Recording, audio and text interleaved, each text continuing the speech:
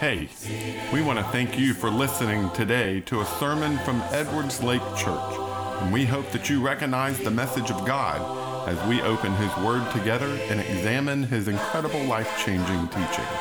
We pray that this message will challenge you, motivate you, or touch you in some way. Let's open the Bible together. I appreciate Rex's praying for my not feeling wonderful today. As you can tell, I'm not singing tenor today, so if you will bear with me today as we jump into our lesson. Before we jump into our lesson, as we did a couple of weeks ago, I'm going to ask Con and Drake to hand out the little survey slips of paper, so make sure you get one of these. For those who weren't here a couple of weeks ago, basically this is just give me your opinion of, this one is on prayer, but give me your opinion on how well you do in prayer. And then there's a little short answer question on the bottom. Fill it out, fold it up, stick it in the box that is outside my office. This is going to be used to help me in crafting together what sermons and where I'll be focusing my time and attention next year. So it is very helpful to me to get your feedback. I really appreciated reading through some of the comments and suggestions that many of y'all had regarding our sermons and biblical knowledge and those types of things. So I look forward to reading what you have to say about prayer and those types of things too. So thank you to Drake and Con for handing this out, and thank you to you for filling those out for me. While they do that, I'm going to go ahead and start on a passage of Scripture. I want to read the beginning of Genesis chapter 3. Genesis chapter 3. Now the serpent was the more cunning of all the wild animals that the Lord God had made. He said to the woman, "Did God really say you can't eat from any tree in the garden?" The woman said to the serpent, "We may eat from the fruit of the trees in the garden, but about the fruit of the tree in the middle of the garden, God said, 'You must not eat or touch it, or you will die.'" "No, you will certainly not die," the serpent said to the woman. "In fact, God knows that when you eat it, your eyes will be opened, and you will be like God, knowing good and evil."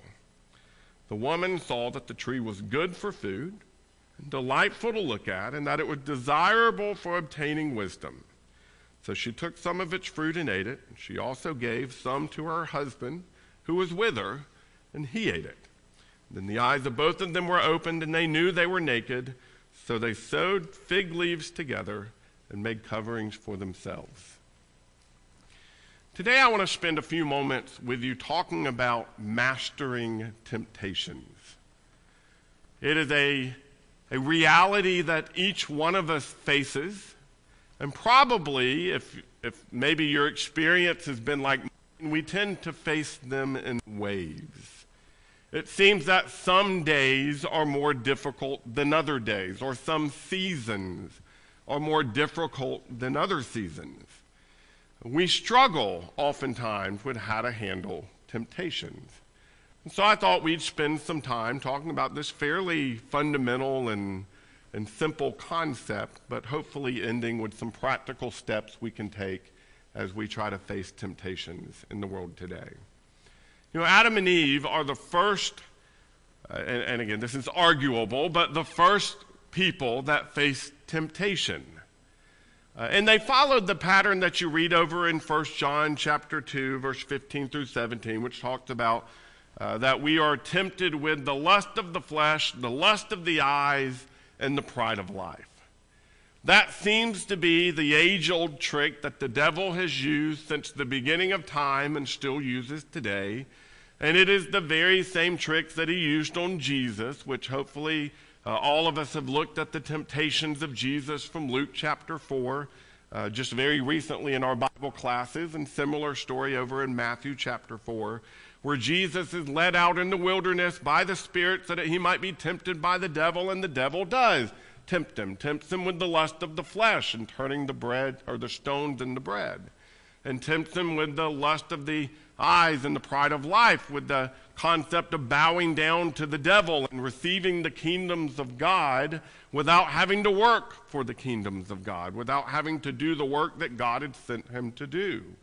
Or throwing himself down from the pinnacle of the temple and being rescued by the angels, as God proclaimed would happen according to prophecy, according to the devil. And of course, that would have been tempting for Jesus, because it would have revealed him as the Son of God. It would have revealed him as the Messiah. And it was a way of seeing the plan of God and saving him a lot of difficulty and a lot of struggle, and maybe even saving him the cross. But of course, we know that Jesus didn't give in to those temptations, and he quoted from the book of Deuteronomy and gave answers to the devil as to why he couldn't do the three things that the devil tempted him to do, at least that are revealed for us in the text. You find temptations, when you really dig into them and try to understand how they work, you've got a great pattern revealed over in James chapter 1. So turn with me there, James chapter 1. James chapter 1, I want to read verse 14 and 15. Here in this very practical book, James gives us a pretty easy to follow pattern. It says, "But each person is tempted when he is drawn away and enticed by his own evil desire. Then after desire has conceived, it gives birth to sin, and when sin is fully grown, it gives birth to death." Ultimately, what you have presented for us in this passage is that temptations come from the joining of two things. You have some desire, and then you have an opportunity to fulfill that desire.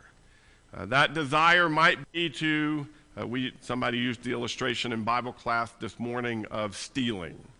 So the desire might be to fill your belly. So you go to the grocery store, and there sitting on the racks or the shelves are your favorite kind of chips, and you don't have any money with you, and so your desire is to feed your belly. The opportunity is to take that bag of chips and walk out of the store with it, to steal it. If you're not hungry, or maybe you despise that type of chips, you're not going to want to be tempted to take them. Or if you've got a manager standing right next to you, following you around because you look like one of those seedy characters, then you're not going to have a temptation to steal. But when you take a desire to have something that you have not purchased in this case, and you take the opportunity, nobody's watching, you could just grab that bag of chips and go, well, now you have a temptation. You eliminate either one of those, the desire or the opportunity, well, then you no longer have a temptation. We'll talk about that more at the end. James goes on to say that temptation, when you couple it with action, that is what actually leads to sin. You know, temptation itself is not sinful. But when you give in to the temptation, now you have turned what was just a desire and an opportunity into the actual act of sin. And that sin, once you couple it with more sin, it gives birth, it grows, it matures. Well, now you have death. And so James is teaching us here that the way to avoid death is to avoid sin. The way to avoid sin is to avoid temptation. The way to avoid temptation is to get rid of the lust or the opportunity. And we'll, again, talk about that more in a second. The way I want to go about talking about this morning, though, is to look at an example of David. Actually, two examples from the life of David. And one is probably the very obvious example that we often turn to when we think about the life of David, which is his temptation to sin with Bathsheba. And we've talked about this story many times. Here, David is confronted with an opportunity to sin. And depending on which scholar you're listening to, it might have been more than an accident that he is tempted with this sin.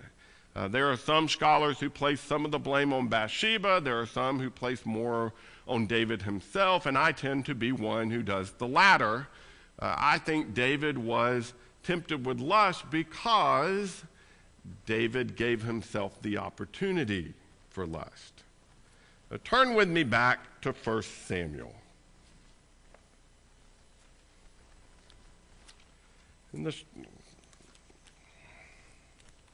Excuse me, 2 Samuel. Let me get you in the right book, then we'll get you to the right chapter. Over in 2 Samuel chapter 7, you've got this story of David who has been given a covenant with God. And God basically says to David, from that moment, I am going to bless you. This throne will never leave your home. You will forever have a descendant on the throne of the house of God's kingdom. And you've got this great blessing. And from there on, we start to see some problems with David. And one of the first major problems we find is over in 2 Samuel chapter 11. It begins with this statement. In the spring, when kings march out to war, David sent Joab with his officers and all Israel. They destroyed the Ammonites and besieged Rabbah, but David remained in Jerusalem. Now, did you notice the beginning there? When kings march out to war, but King David is at home. That's the problem. That's the number one mistake that David makes. David is not where David is supposed to be. David, as the commander-in-chief, as we would often think of it, he is the general, he's the king, he is the one who is to oversee the war efforts, he's the one who is supposed to be at the head of his army, he is supposed to be there leading his people, but he's not. He's at home. He's at home when he's supposed to be away from home. And so David is there where he's not supposed to be. Verse 2, one evening David got up from his bed and strolled around on the roof of the palace. From the roof, he saw a woman bathing, a very beautiful woman. So David sent someone to inquire about her, and he said, "Isn't this Bathsheba, daughter of Eliam, the wife of Uriah the Hittite?" So now we've got David who is up on the roof, and he is looking over the edges, and he sees what would not have been an uncommon thing to see. They did not have bath houses the way that we think of them in their homes. In many places, they didn't even have bath houses where there was some sort of discretion. They would go outside and they would bathe, as was their custom. And generally speaking, there was some privacy that is afforded to people because they would bathe up in a place where there wouldn't be other people. But when you've got a palace that oversees everything, David sees anything he wants to see. Well, David is up there at a time when the women would be out bathing, and I kind of wonder if that wasn't intentional. He is up there, and he overlooks and sees a beautiful woman bathing, and he asked, "Who is this woman?" And I've always wondered why he asked that question. The reason I wonder is he would have known who lived in that house. This was one of his mighty men. This was one of the men who traveled with him and fought for him and defended him for years while he was on the run from Saul. This was one of his most trusted soldiers. This would have been somebody who would have had high ranking of some sort among his army. It was a man he knew, and he knew personally. He would have known who lived in that house. He would have, I would suspect, have known not only the man, but known the man's wife, because we know that she had other connections to David, like her grandfather was David's right-hand advisor named Ahithophel, who he was the counselor that David went to when he needed advice. And so we have not only one of David's mighty men, we have the granddaughter of one of David's most trusted men, and David would have known where they lived. But he looks over and he sees her bathing at a time when you would have expected her to be bathing. And he says, "Well, who is this fine lady?" And the servant says, "You know who this is." Now, he didn't say it in those words, but he says, notice the connection. isn't this Bathsheba? The servant knows who it is. The servant is familiar with this woman. The servant knew her by name. And not because she was also some lowly servant, but because she was well known. Isn't this Bathsheba, daughter of Eliam, who you know? The wife of Uriah the Hittite, whom you know? There's a lot of implications in this answer. Verse 4, David sent messengers to get her. When she came to him, he slept with her. Now she had just been purifying herself from her uncleanness. Afterward, she returned home. The woman conceived and sent word to inform David, I am pregnant. Now some understand the statement there that it says she had been purifying herself from her uncleanness to be a reference to her womanly cycles, which means that it's possible the implication there is that she should not have been able to get pregnant. But God allows it to happen. There are so many times in this story, especially as you move on and you see, she comes to David and she says, I'm pregnant. So he brings her husband home so that he might know her, so that they would believe that this child, or at least he would believe that this child she has is his own child. But of course that doesn't work out in his favor because he's too loyal to his fellow soldiers. And ultimately, David tries to hide his guilt by having her husband killed and then bringing her into his own home. Ultimately, by the end, thank God, David confesses his guilt. But as you look at this story of temptation, what you find is the story begins with David not being in the right place. He's not where he should be. He's not living the life he should be living. He's not being responsible to the jobs and the duties he had to his people and to his God. He's in the wrong place because he has chosen to not be in the right place. And then it seems possibly the implication is that he is choosing to be in the wrong place. It's not just that he's not away at war where he should be, but he is up on the rooftop when he shouldn't be. And yet he's up there looking for opportunities to lust. He's flirting with temptation. And through flirting, he eventually falls, and who knows, you see just how far somebody can fall, even a man like David, when they flirt with temptation. There's another story of David that follows after a few chapters. If you look at chapter 13, you've got the story of Amnon, one of David's sons, who ends up raping his half-sister named Tamar. Well, that's bad, and of course that's a tragic story and something we hate to read about and something we know is a reality for too many people in our world today. But what makes the story bad for David is that David, it says in verse 21, was furious, but he does nothing about it. He's angry. He has the right emotional response, but he doesn't have the right practical response. He should have punished Amnon. He should have brought Amnon before the court. He should have had Amnon killed because Amnon was guilty of a sin that had as its consequence capital punishment. But David doesn't do any of that. Now, David would have known these laws. David, being a king of Israel, would have read the law. He would have actually have written out the law by his own hand so that he would have been familiar with statutes and the judgment.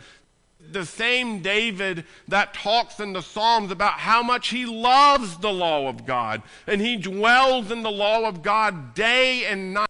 He was a man who was familiar with what should have happened, when it came to his family, what should have happened doesn't happen. You keep reading. You've got the story of Absalom, who's the full brother of Tamar, who decides if David's not going to do anything, he would, and he kills Amnon. And it says there in verse 37, David mourned for his son, talking about Amnon, every day. But still, he does nothing. He has an emotional response to his son's sin, both Amnon and Absalom's sin, but he does nothing. You read on, verse 38, after Absalom had fled to Geshur and had been there 3 years, David longed to go to Absalom, for David had finished grieving over Amnon's death. But you know what he does? Nothing.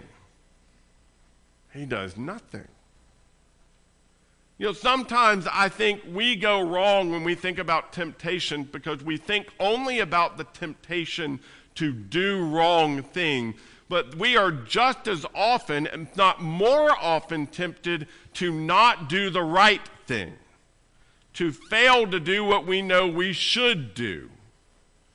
And what you find is that began with David being unprepared for this event. And for some reason, he's scared to act. Now, my suspicion is that his motivation wasn't the emotion of fear as much as it was the emotion of grief. But his emotion of grief, he was furious about what happened with Amnon and Tamar, but he does nothing about it. And he's angry and grieved about what has happened to Amnon when Absalom kills him, but he does nothing about it. And he wants to restore Absalom to good grace with the family, but ultimately he does nothing about it. And we know the story ends up with Absalom coming and yanking the throne away from David for a short period of time, and then through intrigue and political playing, David is able to get the throne back, and I think probably by the grace and the movements of God, David gets the throne back from Absalom. But it's a horrific story, the whole thing, beginning with Absalom and Tamar, ending with the death of, Amnon and Tamar, and ending with the death of Absalom, and just all the grief that went along with it, and the lack of respect that now the people had for David because of his inability to act and his willingness to just abdicate the throne and just sit back. And you just look at all of that and you go, this is wrong. And it all began because David wasn't willing to act. See, the truth is that's kind of how temptations go. Temptations, I like to view, are warnings for us regarding sin. I tend to view temptation the same way God speaks of them when he speaks to Cain. Cain's angry about his brother's sacrifice being more acceptable than his, and God comes and confronts Cain and says, hey, what's going on here? And ultimately God's response to Cain is, sin is crouching at your door. That's what temptations are. Temptations are warning for us that sin is about to happen if we don't do something. And so we got to learn to stop sin at temptation. The way to do that is maybe, in some cases, controlling your desires. Controlling your desires. I know that sounds odd because desires are desires. They're just, oftentimes they're natural things to want. If I'm hungry, that's a natural thing. Several of y'all know I'm on a diet right now. It's going horribly, but I'm on a diet right now. And one of the things I've learned as I've researched and studied dieting and such like that is one of the best things you can do. This is taking hair advice from a bald man, by the way, because I'm not losing weight at all. But here's the premise of the current diet that I'm on. Is that instead of eating 10 raisins, eat 10 grapes. Okay, you take out the sugar added issue. Ultimately, a raisin is essentially a grape, right? Well, eat 10 grapes, that will leave you fuller than eating 10 raisins. So if you have to choose between two equitable things, eat the thing that makes you feel more full so that you're less desirous of food later. That's the premise. Again, I'm a snacker, so it's killing me. But here, I mean, that's the idea. Figure out how you can eliminate the desire, and then you're less likely to break the diet or break the task at which you have put your hand to. It's the same thing when it comes to temptation to sin. Eliminate the desire. I gave you all the illustration on Wednesday night of back when I used to use words I shouldn't use. And the best way I found to get rid of to speak out cuss words or words I shouldn't use was to quit hearing those words. And when I quit hearing those words no longer flew through my brain, and therefore I was less likely to say those words because they weren't in my heart. The same kind of thing.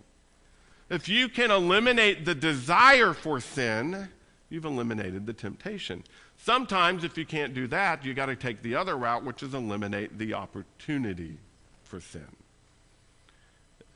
If you know you sin under certain circumstances, don't find yourself in those circumstances. If you know you struggle with alcoholism, don't go to the bar, don't go to a restaurant that serves alcohol. Just don't give yourself the opportunity to have alcohol in the first place. And so ultimately, that's the way you need to control your temptation. Fix it in one way or the other. James is very clear. It's opportunity plus desire. Put those together, you have temptation. Get rid of opportunity or you get rid of desire, you no longer have it. Con and I had gone to a concert on Thursday night, and the guy that was standing next to us was wearing a jacket because it was kind of rainy and cold that night. And he kind of elbows me in the back, and I turn and look at him. He goes, "Hey, man, you want beer?" He had like 3 beers in each pocket. Like he was loaded down, ready to, no, thank you. No, really, I got extra. You want beer? Like, no, I don't want a beer. Oh, come on, man. Plenty. Come on, you can have something. No. His conclusion was, you must be the driver. Yeah, that was the only thing that made sense to him. That I have no desire to drink beer. It wasn't tempting in the least. It wasn't something I wanted to deal with. It wasn't something I wanted to have, and so it was easy to say no to it. Now, had he said, "Hey, man, I got an extra bowl of ice cream in my pocket," I might have had a problem. Except ice cream in a pocket doesn't sound very appealing now that I think about it. Eliminate either the opportunity or the desire. You know, I've learned if we have no ice cream in the house, and I don't go to a restaurant that serves ice cream, I don't really deal with the temptation to eat ice cream. It's that simple.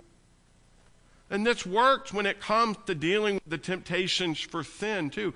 I don't know what temptation it is that you struggle with, but I'm telling you, if you will figure out what is it that I desire, and when is it that I have the opportunities to give into that desire, and you eliminate one or the other, you have solved 90% of your problem. That's how to master temptation. Sin can be stopped sometimes by looking at the outcomes. You know, I wonder, in David's case, at what point did he ever stop and say, you know, if I do this, I'm causing all sorts of trouble for all sorts of people. I mean, his servant made it clear. You know the woman, you know her dad, you know her husband, and he didn't say, and you know her grandfather. And Uriah's father was also one of the mighty men, so you know her father-in-law. You know everyone in her family. That's essentially what the servant says. You wonder why he didn't go, oh, this is a bad idea. Let me go to the other side of the palace roof and maybe I'll find someone over there I don't know. If he had just said, what's going to be the outcome of this? What's going to be if I do this, I'm hurting her, myself, my God, her husband, her father-in-law, her grandfather, her father. I'm hurting so many people if I give in to this temptation. If we would think that way, if we would put these temptations in perspective as to what they lead to, it would help us make better decisions. Sin can be stopped by purposeful preparation. Years ago, I was reading a book called The Miracle Morning. It was about getting up and having a productive morning and starting your day right and those sorts of things. And one of the things that it said is the best thing you can do is get a glass of water and put it next to your bed in the morning. In the evening, so that the first thing you do when you get up in the morning is you down an entire glass of water. It gives you energy the same way coffee does. A lot of people actually get energized not by the caffeine of coffee, but by the hydration of coffee. And so it was saying one of the healthiest things you can do is just down that big glass of water first thing in the morning when you get up. Well, I'm going to be honest.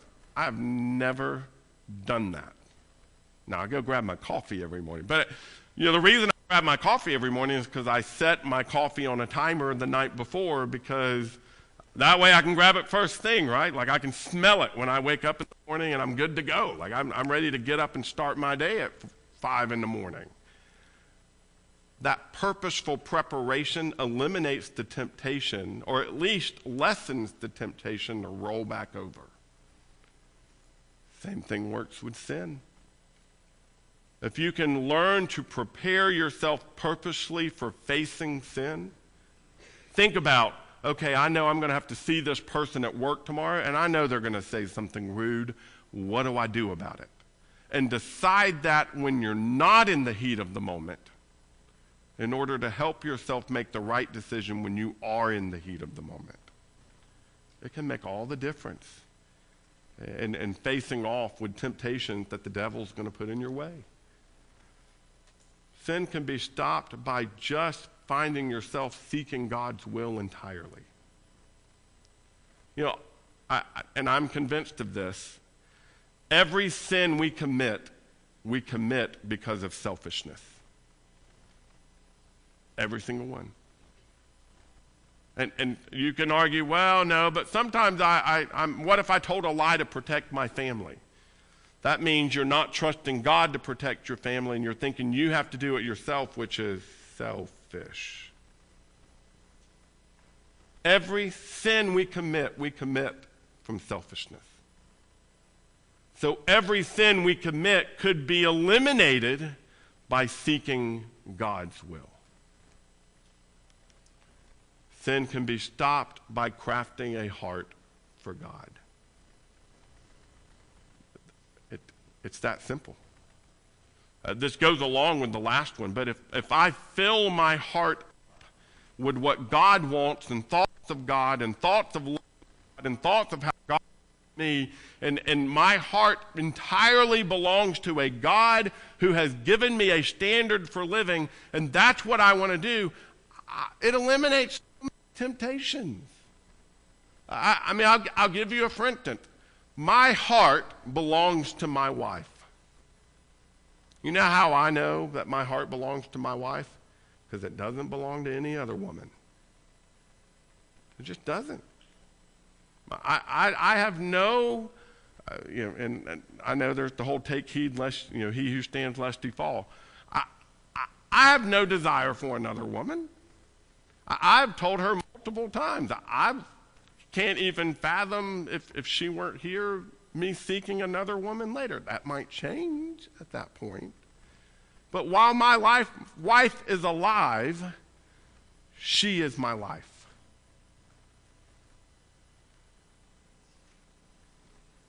that has eliminated every other temptation in that realm of thinking. And if my heart truly belonged to my God, wouldn't it do the same thing? Practical steps for you today, real quick. One is know yourself and your tendencies. This is probably the very hardest part of overcoming temptation and mastering them, is being honest with yourself about what your temptations are. We like to view ourselves righteously. We like to see ourselves as better than we really are. That doesn't mean we don't sometimes beat ourselves up and criticize ourselves about certain things. But as a whole, we tend, nature is to be dishonest with ourselves about the things we struggle with. Or we like, if we know we struggle with something, we like to argue that it's not as big of a struggle as it really is, that we really do have a handle on it. We just have weak moments. Let me tell you, if you've got weak moments, you've got a problem that needs to be fixed. And we all have weak moments about certain things.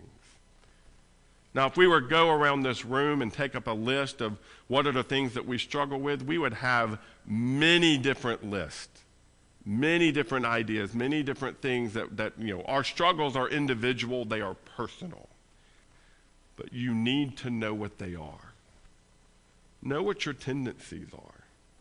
One of the best illustrations I know of this is when it comes to dieting. I know that my tendency has been over the years to sit down at night and snack. I love a good evening snack. One of the reasons I love a good evening snack is because I'm tired by that point after getting up between 4:30 and 5 in the morning, and we're still sitting there at 10:30, 11 o'clock at night. I'm tired, so I eat to stay awake. I know that about myself. So, it's real easy for me to avoid the evening snack if I just go to bed earlier. That makes life a lot easier. If I know my tendency, if I know myself well enough to know where my weakness is, to know where my struggle is, it helps me. If I can pay attention to the times in which I am weakest, I can eliminate those opportunities. I've counseled people through internet pornography addictions and things like that. And one of the things I always have this conversation with them is, when is it that you struggle? Because we don't struggle when the opportunity is not there. We don't struggle when we're distracted by other things. If I'm at work, I might not struggle, but if I'm at home by myself, I might. And so if I know that, maybe I can take some steps to eliminate those opportunities, those circumstances, those times, those situations in which I know I'm going to struggle. So it might be I leave my phone in my car and I don't touch it again until the morning when I'm heading to work, because that allows that opportunity to go away. Or if I'm married, I give my phone to my wife so that I don't have the opportunity. I put the computer in a common space in my house so that there's not the opportunity in order to have that private time on the computer. If I know that I struggle with lust, don't watch movies filled with things that I'm going to lust about. Don't watch TV shows with people barely dressed. If I know that I struggle with lying, be bluntly and blatantly honest about everything. Then you're eliminating the opportunities where you think you might get away with those lies. It doesn't matter what the temptation is. Temptations tend to attack us at habitual moments. If you know yourself and pay attention to that, you can eliminate some of your problems. Control your appetites. I've always thought buffet is the funniest word there. That's why I put it up there. Buffet your appetite. But anyway, you've got control your appetites. Eliminate those desires, those opportunities. That's what we've talked about several times through this lesson already.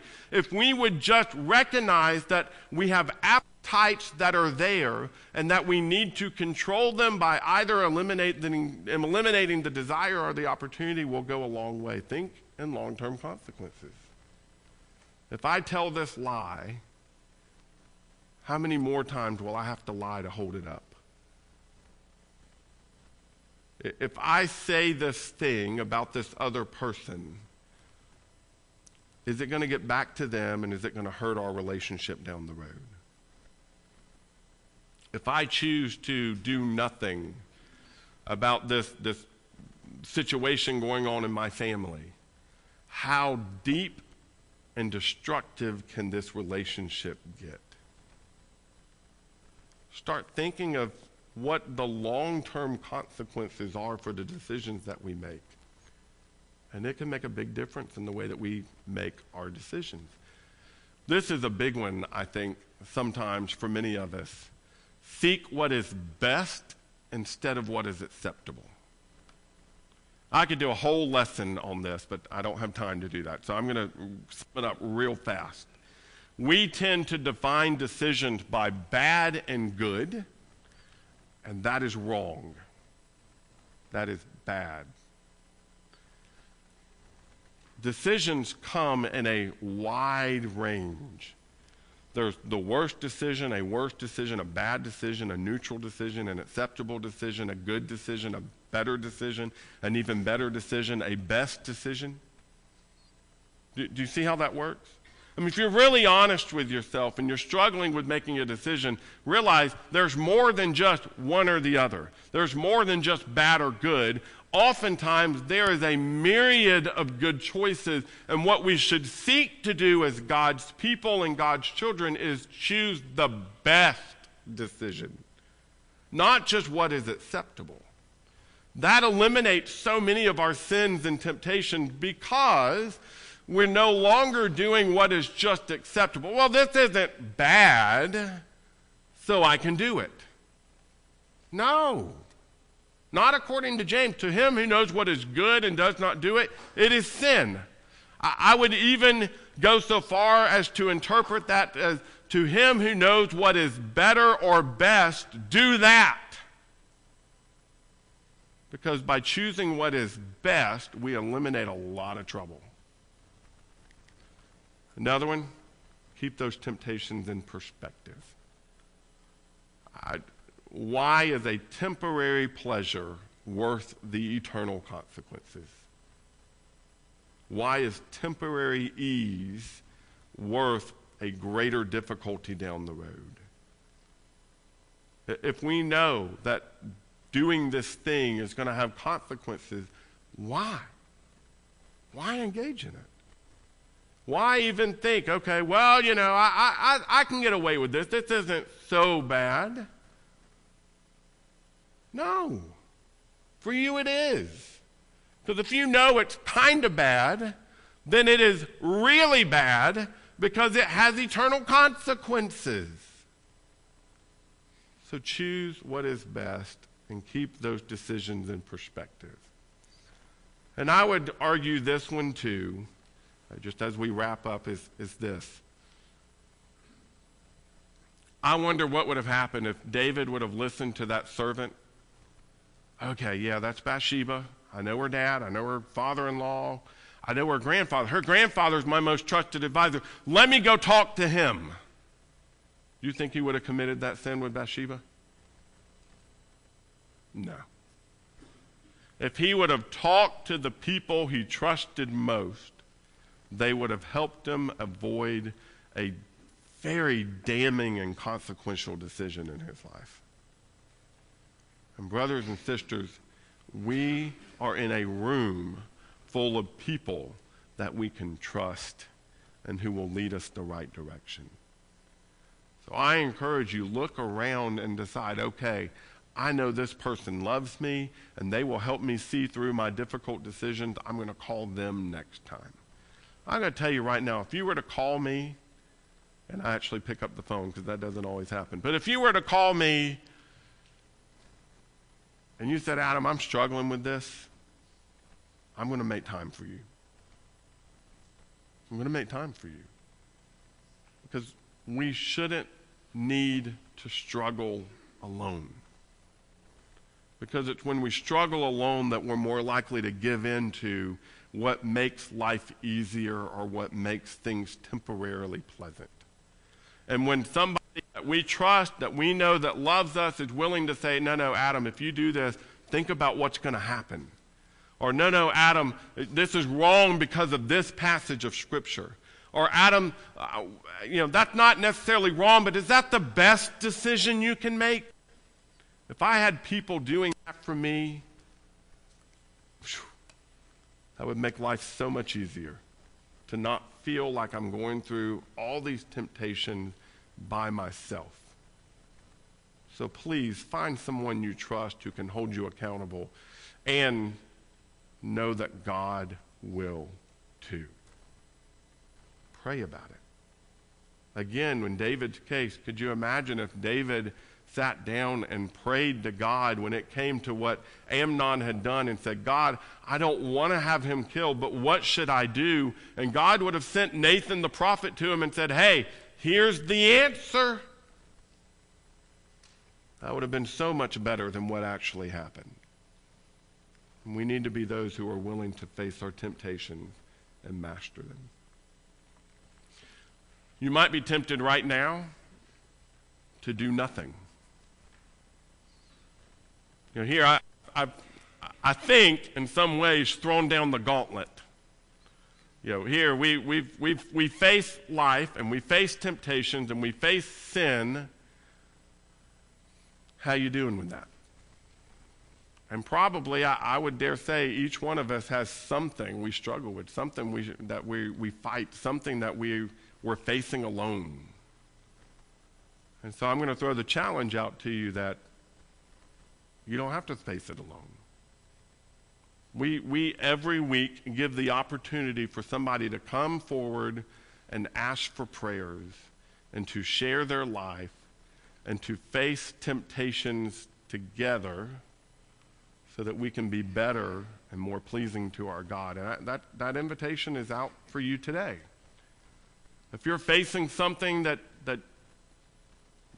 you could use help with, you're probably tempted to stay in your seat, but today's the opportunity to get that help. Or maybe you're not a child of God at all, and you've been facing that. You've been struggling with that. You've been thinking about that. What should I do? Let me tell you, commit yourself to Christ. Come to Him. Belong to Him. And you're going to be tempted to do nothing. You're going to be tempted to just stay where you are because that's easier. But I tell you, there's nothing better than making a decision to follow Christ and to let Him be Lord of your life and to let Him be in control and to have those sins washed away in baptism. So I offer this invitation to you today. If you need the help and the prayers and the guidance and the accountability that a group of godly people can provide for you, or if you need to belong to Christ, today's the day to make that decision. If you need to make that decision, come forward and let us help you as we stand and sing this. Hosanna, you're my King. Thanks for listening and studying God's Word with us. We want to help you draw closer to Jesus as your Lord. If you feel some need as a result of today's message, whether that be a need to seek God's salvation, or you are just in the need of prayers, please reach out to us. You can find out more about us, including contact information, at edwardslakechurch.org. If you want to continue to open God's Word with us, please check out other sermons on our podcast, or come visit with us at Edwards Lake Church anytime you can. Thanks again, and we pray God's blessings for you.